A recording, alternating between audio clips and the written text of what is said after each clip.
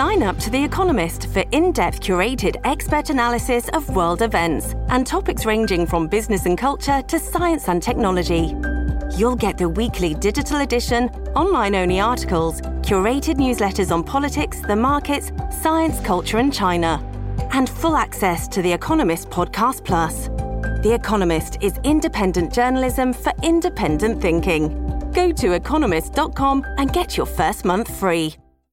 Hello, everybody. This is Marshall Poe. I'm the editor of the New Books Network. NBN listeners like to read books and buy them. So we thought we'd tell you that right now, our friends at Princeton University Press are having a remarkable site-wide sale. You can get 50% off books, including ebooks and audiobooks, with the code 50, F-I-F-T-Y, at checkout until May 31. You can save some real money on Princeton University Press books. I encourage you to go there and check it out. Welcome to the New Books Network. Welcome back to New Books in American Studies. I am the host of the channel, Lillian Barger. Today my conversation is with Alicia J. Kaufman, an associate professor of history at Baylor University. Her book, Margaret Mead, A 20th Century Faith, published by Oxford University Press, takes a careful look at Mead's religious origins and influence. As a famous American anthropologist, Mead's intellectual contributions to mid-century culture has been fruitfully studied. Kaufman offers insight into a neglected aspect of Mead's life, her religious views. Born into a home with secular agnostic parents, Mead chose a religious path early and joined the Episcopal Church. As an anthropologist, she believed in the significance of ritual and the importance of service, but rejected many of the particulars of her chosen faith. From DePauw University to Columbia University, through multiple love affairs and marriages, travels and publications, Mead became an influential public intellectual, developing her own perspective on social ethics. Her high profile and expansive view of human development offered the opportunity to contribute to mid-20th century liberal Christianity on multiple fronts. Here is my conversation with Alicia J. Kaufman. Now, let me introduce you to the author, Alicia J. Kaufman. Hello, Alicia. Hi there. Welcome to the show, and thank you for coming to discuss the book. But before we get into the book, I want you to explain to the audience about yourself, your background, and why you became interested in Margaret Mead, in this book particularly. Right. I was how far back do we want to go? English Lit major in college, as well as communications and journalism. So I was a journalist for several years, a magazine journalist. And then before my GRE scores were going to expire, decided I wanted to go to graduate school in American religious history. Because I had been a journalist with an evangelical publishing house, Christianity Today, I was interested in writing about a different kind of religious publishing for my dissertation and first book. So I wrote on the Christian century, the nemesis of Christianity today, and the rise of mainline Protestantism in the 20th century. So print culture, religion, 20th century, liberal mainline was sort of the area that I was working in. And then one day I got an email from Tim Larson, who was launching a new series with Oxford, the Spiritual Lives series, that would focus on the spiritual lives of people who were famous for something other than being spiritual. And he had recently finished a book, The Slain God, on anthropologists and religion. So he knew that Margaret Mead would be a great fit for the series, that she was someone who was famous for something other than being spiritual. And so he asked me if I would be interested in writing on her for the series. Just, I think, on the connection that I had written about mainline Protestantism before. I knew very little about Mead, but I looked her up and could tell immediately that it would be a really interesting project. And so I agreed to write it for the series. Now, for the audience who's heard the name Margaret Mead, most people have heard the name but don't know necessarily why she's important. Can you explain that? So she was arguably the most famous anthropologist of the 20th century, certainly the most famous American anthropologist. She made a splash with her first book, Coming of Age in Samoa, about sexuality and young women, and asking these questions about sex and gender. Are they more fluid than we realize? Is it much more culturally conditioned and not as biological as people thought at the time? And then she went on to publish just an astonishing number of books and articles, and she gave lectures, and she was just everywhere. That was something I realized as I went through the research. Her life touched on so many different things that I would then have to quickly research something about colonialism in New Guinea, and then something about American book publishing, and something about she was everywhere. She was everywhere. So yeah, that's why, but she's not as well known now, perhaps. Maybe a lot of very public figures after their deaths, they go through a bit of a trough when an older generation expects everybody to already know about her. So why would you say any more? And then eventually it comes back to, oh, there's this name. I don't know who it is. She also didn't track exactly with some of the bigger trends in American feminism. She was older than the feminists who came to prominence in the 1970s, and there was some generational tension between them. So if the younger feminists didn't consider her one of them, then she kind of got left behind. So why did she? A lot has been written about Margaret Mead. Historians know a lot about her, of course, but why did Mead's religious views not get traction or attention? Because I picked this up from her in my study of her. Yeah, that's a really good question. And it seems that there was some disciplinary tension between anthropology and religion, religious studies.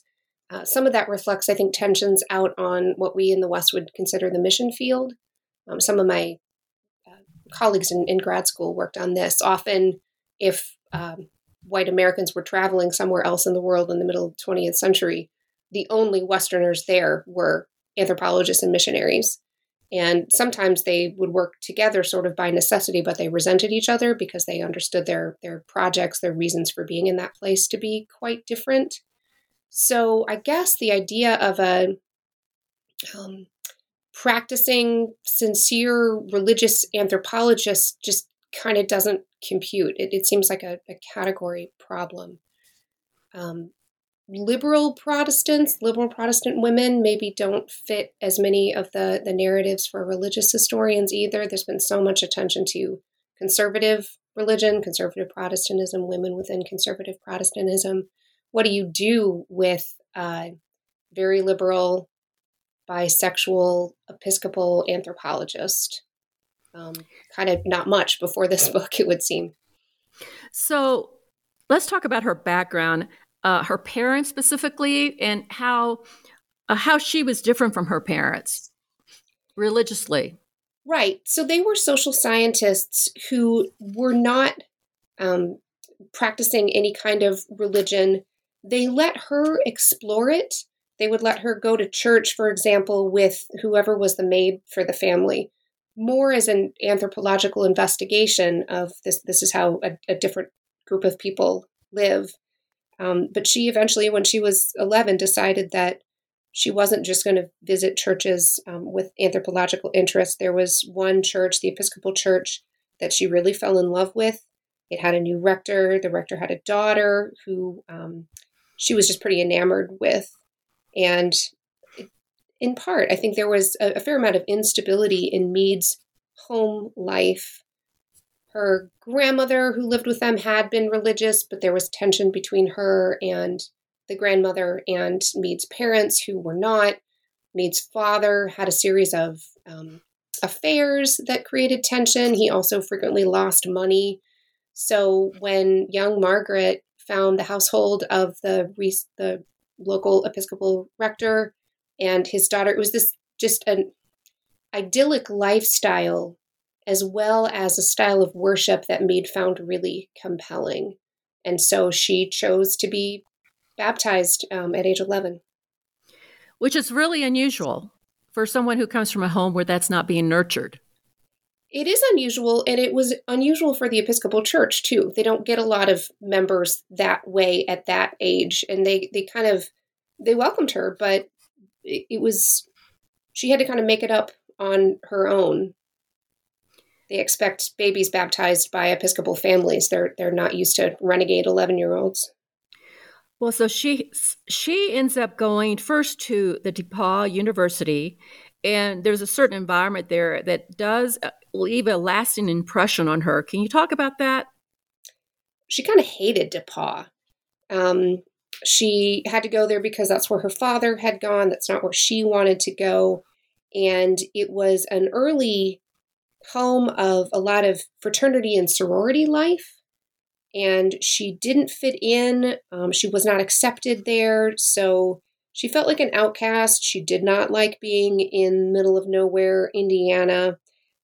She made one very good friend there and used some early anthropological instincts to navigate that culture. But she got out as quickly as she could. She was only there for a year. Now, was she not exposed at that time? Was she not exposed to the social gospel or some version of it? That is true. DePauw, it had a lecture series that was attracting some, what we would think of as modernist social gospel. So she would write back to her grandmother, especially the religious figure in her home household, about the religious influences she was having. And she did think that social Christianity was just marvelous. It sort of married the we're trying to make society better impulses of her social scientist parents with her own belief in Christian tradition, Christian scriptures, reinterpreting some parts of Christian theology in ways that she found more congenial. That sin, for example, was fundamentally selfishness. And so sin caused social problems, and that's why it's bad. That really resonated with her. Now, she went from there, she went to Barnard College and then Columbia University to study with Franz Boas, the famous anthropologist. How did her, at this point in period in her life, you see that her relational patterns revealed themselves through these years with Ruth Benedict and then her student, what she called her student marriage to Cressman, to Martin, Luther Cressman. And can you talk a little bit about her relational patterns that were set kind of early? She fell in love frequently with both men and women. Often they were older than her, but not always. Less so as she got older, that makes sense. She discovered aspects of herself in relationships, as we all do. And she liked more. She in relationships, at least, she was a more is more person, not in material possessions, but in relationships, she was a more is more person, always making more connections, rarely dropping them. She stayed in touch with these people even after breakups, divorces. She just loved these human connections and what she could learn from people and how she could express herself with them. Yeah, it seemed like she went through lots of people and they overlapped. The relationships overlapped where she was in 2 relationships or 3 relationships at the same time, which wore me out just reading about it. It got crowded, yes. It seemed to me that she didn't have a lot of self-awareness. She wasn't very introspective. Would you call her more of an extroverted kind of person? I think that's fair. Lack of self-awareness or just inability to perceive or refusal to perceive that other people moved through the world differently than she did. I think at times she felt that if she could just explain herself better or show how things could work, that everyone would just get on board with that. And they didn't, and that really irked her. Now, she had described her first marriage to Luther Cressman as a quote-unquote student marriage, which kind of reveals something about her views of marriage. Can you talk a little bit about that? Her later views of marriage, yes, and this became a point of contention with them. Luther was a childhood sweetheart. He grew up not far from where she grew up. She met him in high school, and then they were married after World War I. They were dating while she was in college. Much later, and she was hashing some of this out in her popular column for Redbook magazine, she was proposing new ideas about marriage that would work better in what she understood to be modern life, where people lived a very long time. They had different phases of their life. They moved around. And she posited that maybe it would be better for everyone to have a student marriage, starter marriage, no kids yet, just to try it out, learn about themselves. And if it didn't work out, they could walk away and try again with someone else. So looking back from that period, she called her marriage with Luther a student marriage. He didn't like that at all. He insisted, and they have dueling autobiographies about this, he insisted that he thought their marriage was forever. That's what the vows that they took said. He said that she believed the same at the time, but later, after her life had taken all kinds of turns, she imported a different view onto that marriage, in part to justify her own choices. Okay, so her field work, let's go to her actual work. Her first field work was in Samoa. How did this really sort of affect her whole life?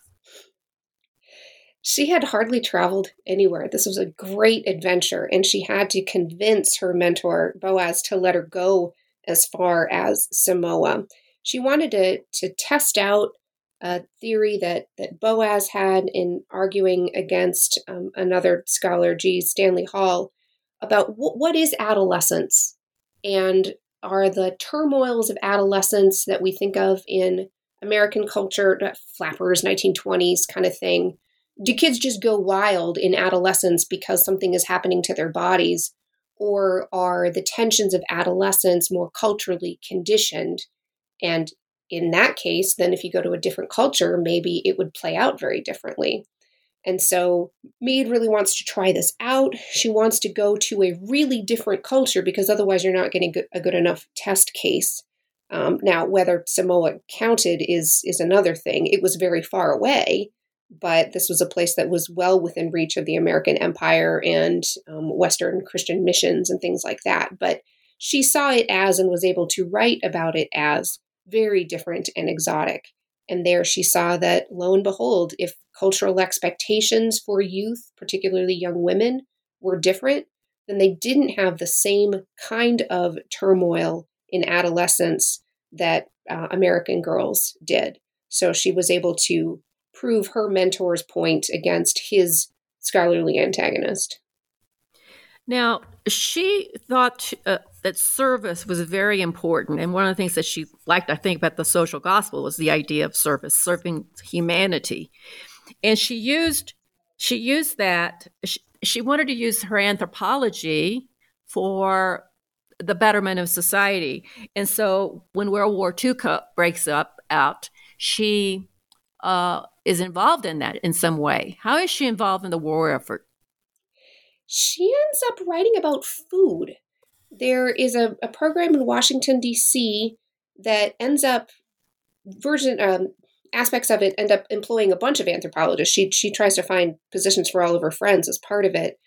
There was the Cultural and Personality School of Anthropology that Benedict was also part of, some of the other Columbia anthropologists, trying to understand whole cultures as the same way you would understand an individual. And so those anthropologists were doing a lot of trying to understand, especially the Japanese, what is the essence of Japanese society and how should that influence the American war effort to defeat them psychologically while defeating them in other ways.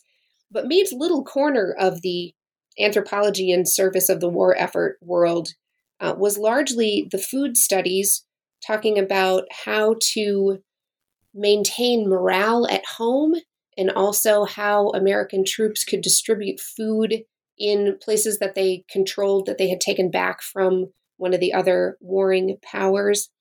As well as Mead writes this book, for the British to better understand Americans as a bunch of Americans are landing there as part of the war effort. And that's the book, And Keep Your Powder Dry, which is a book of American civil religion, among other things. And that was, she lectured on that. She was able to speak on the radio about that. So two very different things, the food studies and Keep Your Powder Dry, but trying to help these cultures that were coming into collision better understand each other. Okay, after World War II, that's when she really becomes what I would say a public intellectual. And what was her interest? What were her areas of interest in using her anthropological knowledge to apply to American society? She was really rattled by the use of nuclear bombs. She thought that everything that she had been working on, everything that anyone was working on, came to a screeching halt. This was a new world. The stakes were so much higher. This wasn't just human societies colliding with each other, but the prospect of annihilation of everyone.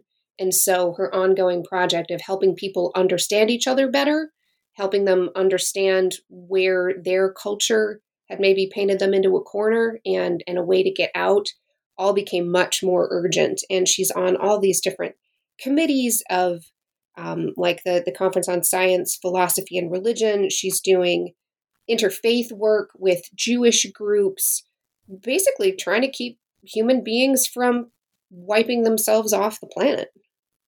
Now, I want to backtrack a little bit. Before this, she had some negative views, even though she was in the Episcopal Church. She had some negative views about Christianity in general, particularly missionary efforts, because she's an anthropologist. She wants to study cultures in their more primitive, situation. And of course, missionaries come in and they change a lot, and they import or export American ideas.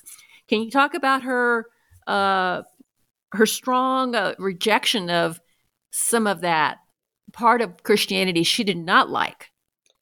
This was something that was tricky for me trying to write a spiritual biography of her, because there seems to be a period in the 1930s and 1940s that she steps away pretty decisively from Christianity and Christian practice. She was in the field for a lot of that. It's not like she could go to church if she was in a jungle somewhere. But while her first husband had been an Episcopal priest, her second husband was a decided atheist. So that was part of it. And also, as she's gaining professional stature, anthropology as a field was fairly hostile to faith. So for personal reasons, professional reasons, she does not seem to have been involved in or have positive feelings toward Christianity in the 30s and 40s. But later in life, there was a very long unpublished interview that she gave. She insisted that she'd never lost her faith and that she'd never really changed her mind about that or much of anything else. And so I had to try to figure out what to do with what seems like a gap, a rupture, and what she insisted was continuity. Mostly what I could find from the evidence was a rupture, and that it's not until she does more field work in Manus and sees this prophet, Palau, I'm not exactly sure how to pronounce his name, unfortunately, leading his society into the future using Christianity. I really think that shows her, Christianity, rather than being part of the problem that we're seeing, that she's seeing in society, could be part of the solution. And then she digs in, renews her church membership, starts serving on a dizzying array of church communities to try to make that happen. Church committees, to try to make that happen. Now, her definition of Christianity, I think we need to be more specific, because I know that she liked the brotherhood aspect, love your neighbor as yourself, that sort of thing, the ritual of the Episcopal Church, but she did not necessarily embrace particulars, of the faith. Can you talk about her relationship to some of the particulars? Was she more of she embraced the social vision of the Christian faith versus the dogma or the doctrine about God and Jesus and the Virgin Mary and all that stuff. Yes, I would say that that's accurate. She did not like dogma and doctrine, either the specifics of a lot of it or anybody insisting that they could know such things and judge anyone who didn't agree with them on those things. She did like ritual. She liked going to church, especially for high church worship. But various people who attended church with her would say that she tended to sleep through parts of it. She would sometimes come and go. She didn't seem to pay that much attention to sermons. She liked music, but maybe not so much with the singing along. But ritual, and especially the possibility for rituals to create continuity in time between people living now and people living before, as well as multiple generations at any given time. She thought that that was really powerful. She thought that ritual did a lot for human beings and human society. And so she was very invested in, she ended up being part of the committee to revise the Book of Common Worship for the church, specifically on baptism rituals, because she wanted the work of rituals to go forward. Whether she cared as much about what those liturgical formula said about God, I don't think that was it so much. Sometimes she had very strong views on those things. So it isn't fair to say that she just didn't care, but that there was a ritual and that it tied people together across time and across geography, that was a big value for her. What I wondered when I was reading this is I was asking, did she have anyone that she would consider a spiritual guide, someone she would go to with her questions? Or was she just sort of like on her own? She just kind of, figured it out by herself. She did have some people that she was close to. Father Austin Ford, he doesn't come up as much in my book as I would have liked. The documentary record that I was able to get was spotty, but that was someone she corresponded with for years. In her later life, he ran a mission in Atlanta.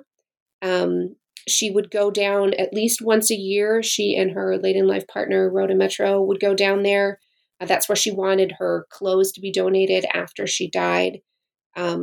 He was one of a number of priests that she became friends with.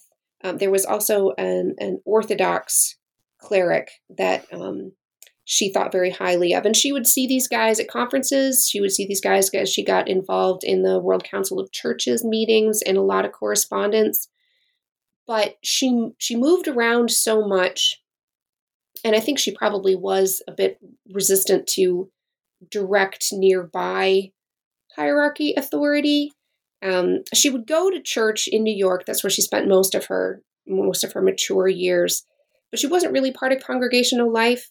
And when she renewed her church membership, it was to the little church back in Pennsylvania where she had been baptized and married the first time, not a church. So that pastor could not really exercise any pastoral authority over her. She picked clerical friends and looked to them for wisdom and spiritual guidance, but never in a relationship that she couldn't manage. It wasn't the pastor that she had to sit down below looking up at the pulpit every week. I don't think that was something that appealed to her.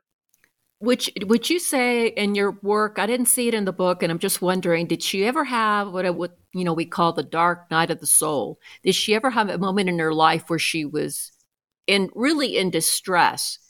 And did religion play any role in that? I think maybe the deepest distress was when she was coming back from Samoa. She has to decide what to do about her first marriage, as well as this guy she met on the boat, who would then become her second husband, as well as Ruth Benedict, with whom she had been in love for years. Religion does not seem to have played a big role there. She was arguing with the guy who would become her second husband, Rayo Fortune, about religion, some. She was arguing with Ruth about it, some.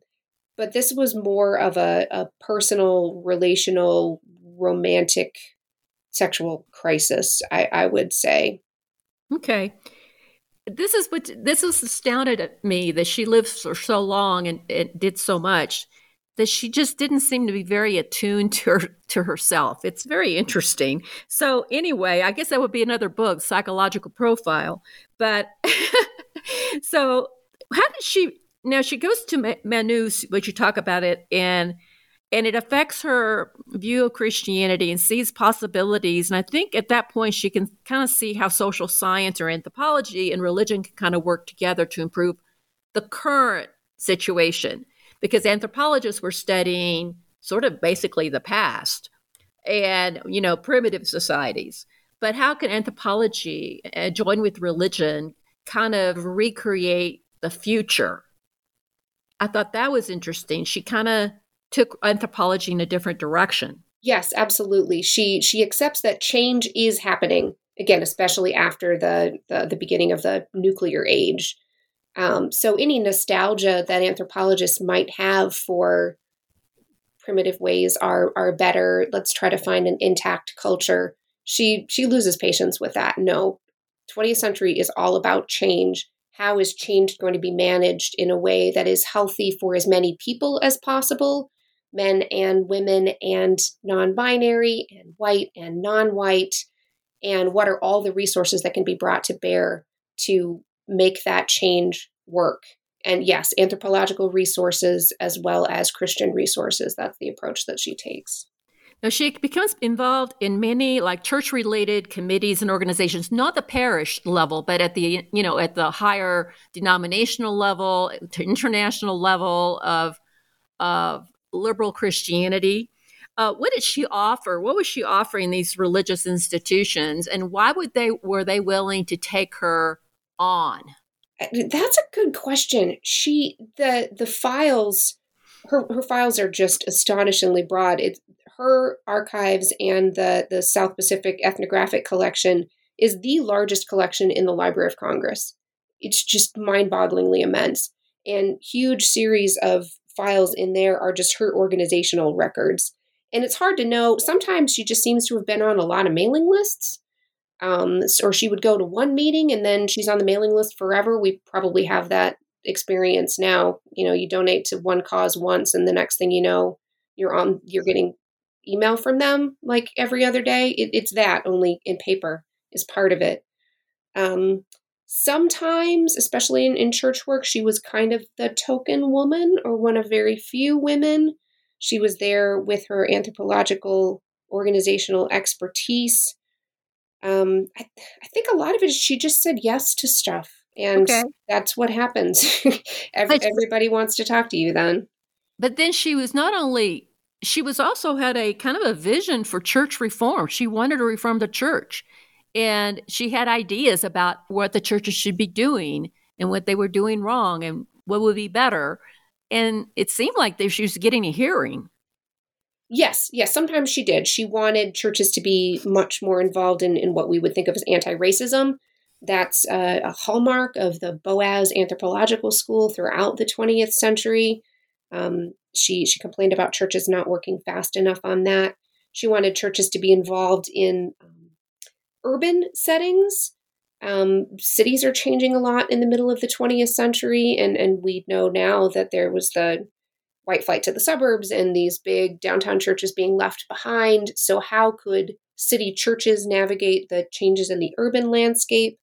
She, as she herself got older, was very interested in aging and how churches could have a role, be a place for older people, particularly older women, to continue contributing to society. If so much of American culture in the baby boom years was relegating women to the role of being a mother of a nuclear family in a little house somewhere, well, either what do you do if you never have children, but what do you do after your children are grown? You might have 20, 30 years of your life, and neither churches nor American society seem to have a whole lot of use for women in that phase of life. And she was really pushing for those women to continue to be fulfilled and to continue to contribute to society. There was a lot of potential there that she wanted to show people how to tap. What was interesting to me is how she resisted the whole debate about women's ordination And one of the reasons that she gave for it was that she basically thought that the priest was too elevated, had too much was on the shoulders of the priest, and more should be put on the lay people, so that to minimize, the significance of the priestly role. And she never really bought the idea that women would be priests in the Episcopal Church. That was a fun thing to investigate. No, she was not keen on women's ordination. Some of that to me seemed like just age. She had certain ideas of what church could look like that had been true for most of her life. And if you've always only seen male clergy and you're in your 60s or 70s, it's maybe hard to imagine a change of that magnitude. She also did have lots of friends who were priests, and some people, the big biography from the closer to the time of her death, the early 80s, the Jane Howard, talked to a lot of people who knew her who would say she just loved priests and she would flirt with them. But she liked who they were and what they represented, and that they stood up in front of the church with the robes and everything. So even though some of the impulses that she had, like older lay women should be empowered and given useful things to do, collided with a fairly traditionalist vision of who ought to be in front of church and how certain liturgical things ought to go. So then she has to decide, or I don't know who decided that she should write about this. This was for the Red Book column that she wrote, and she wrote along with her partner, Rhoda Metro, for years and years, some comment on women's ordination after the ordination of the Philadelphia 11. And I found these various drafts of the piece, and there were notes back and forth and initials. And Mead's daughter, Mary Catherine Bateson, was also involved. She also was a social scientist who was very involved in the Episcopal Church. When Mead was working on liturgical renewal, she was working on this with her daughter. They were co-writing prayers and proposed liturgies and things. And Mary Catherine Bateson was really more adept and informed at all of that than Mead was herself. So it's sort of Mary Catherine Bateson and Rhoda Metro trying to nudge Mead toward accepting women's ordination. And Mead just kind of doesn't want to go.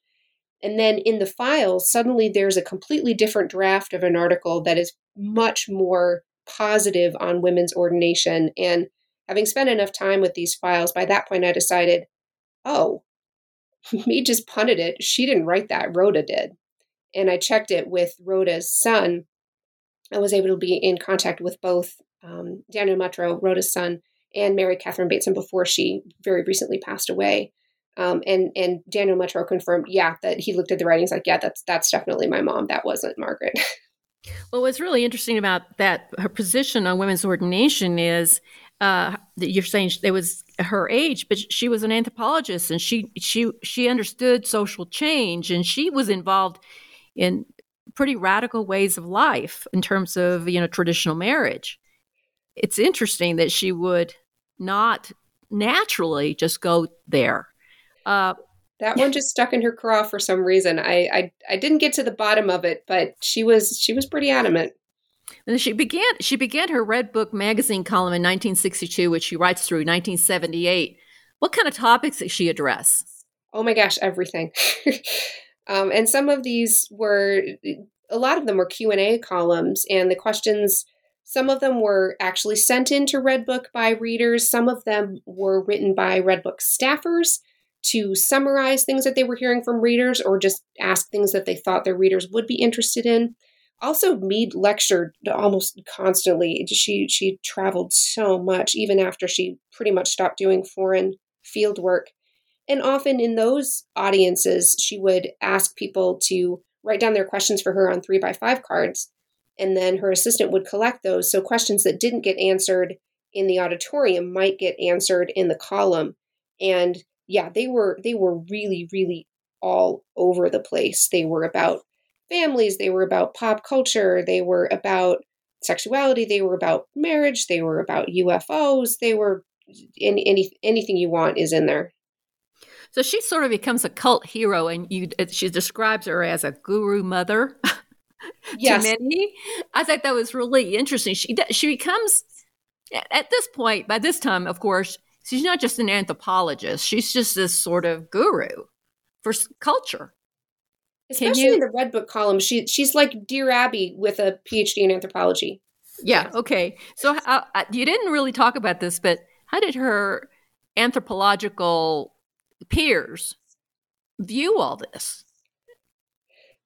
Pretty much exactly as you would expect. They're intensely jealous that she has so much of an audience.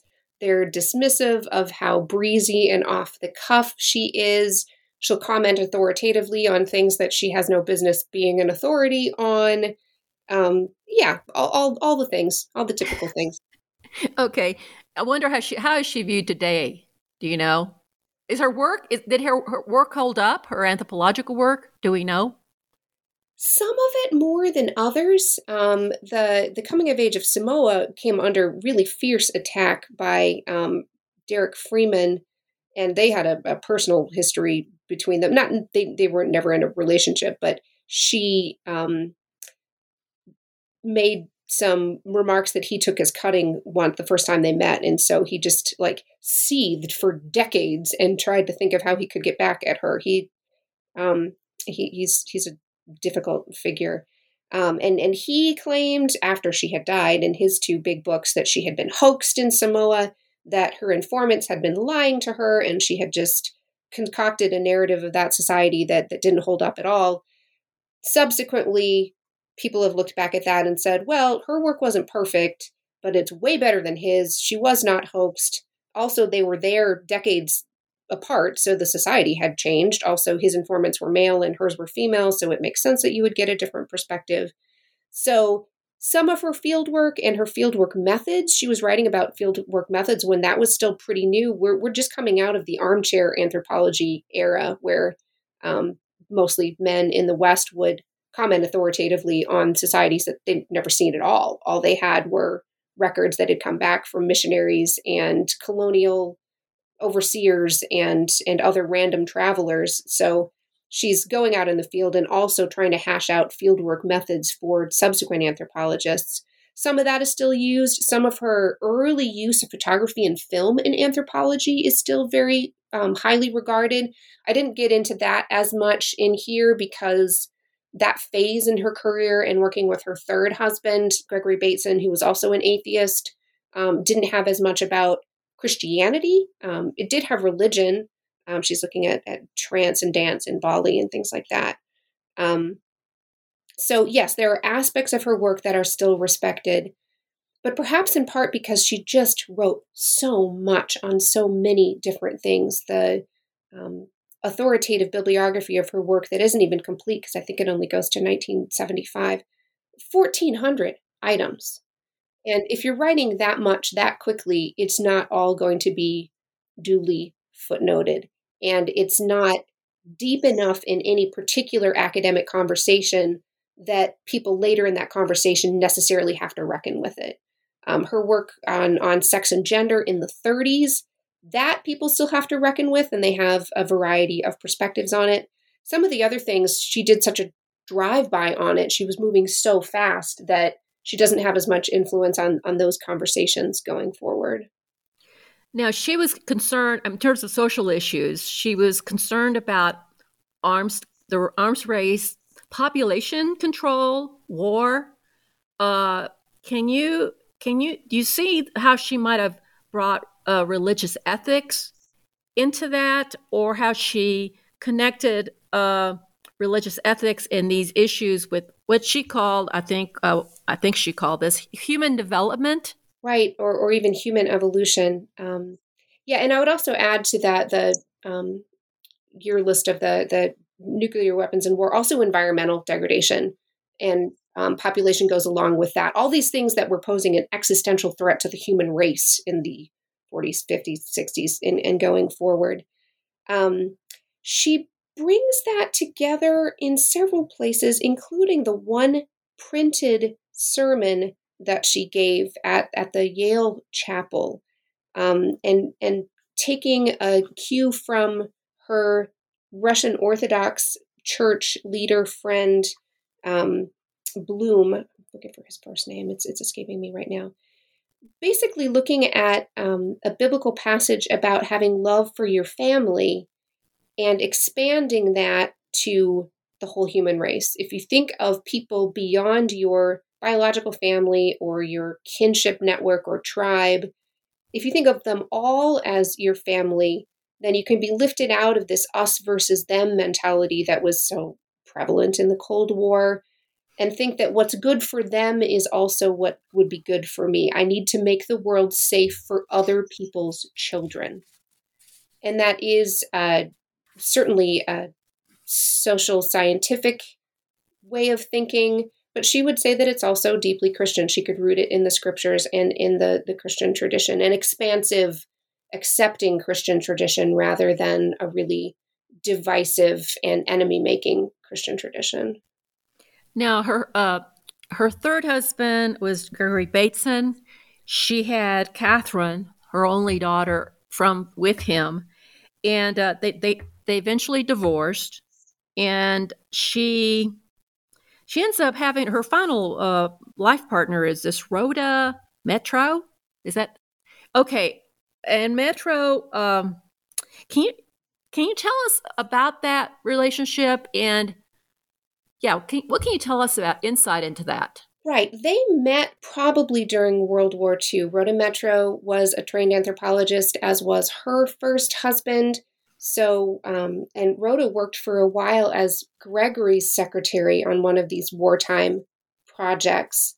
But then after the war and after the end of Margaret's third marriage, she becomes romantically involved with Rhoda. They were never married. You couldn't really do that at the time, but they did combine households. The Meade's daughter, Mary Catherine, she was about out of the house by then. I believe she was in high school, whereas Rhoda's son Daniel was younger, maybe 10 or 11. So they didn't overlap that much, but the women combined households. They worked together. Rhoda was a more retiring personality. And while they, I think, had a fairly equal partnership in thinking about things, Rhoda only wanted Margaret's name on anything. Numerous times in the record, Margaret offers to give her credit and Rhoda doesn't want it, which was part of why I had to do the sleuthing on the Red Book column about women's ordination. You had to start to understand in the files and the drafts what the initials meant and who was the better speller. If something was misspelled, probably Margaret wrote it herself. Her spelling was atrocious.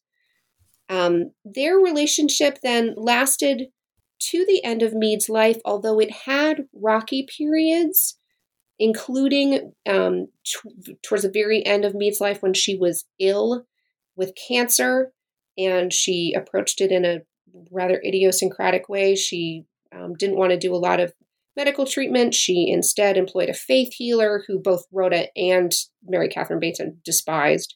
So that created a lot of tension. It's poignant. The correspondence that I could find between Margaret and Rhoda was frequently poignant. Margaret saying, "I still love you, and it doesn't seem to be enough, and I just don't know why this isn't working." So what was Margaret Meade's relationship to religion at the end of her life? You talk about she had this faith healer come in to help her with her cancer. What else was she going to church at the end of her life? Was she being reflective at all? Because she didn't seem like she was. She just wanted to keep going and pretend. She wanted to keep going. She was in denial about the cancer.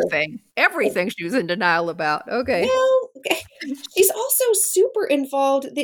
That was another kind of difficult chapter for me to write because there's so much going on right at the end. She's friends with Jimmy Carter and trying to influence national policy that way. She's heading up this task force for the National Council of Churches trying to decide how to respond to nuclear power.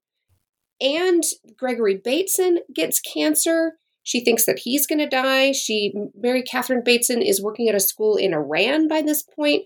Margaret's telling her she needs to come back to see her father while Margaret's not admitting to anybody, yes, I also was diagnosed with cancer. And Margaret employs this faith healer, which picks up on a theme that had been there, though not as prevalent, from earlier in Mead's career. She was interested in the paranormal. And she'd seen things, especially in the field, like the trance and dance in Bali, that she couldn't otherwise explain. She wasn't sure that it was spirits, but she was open to the possibility.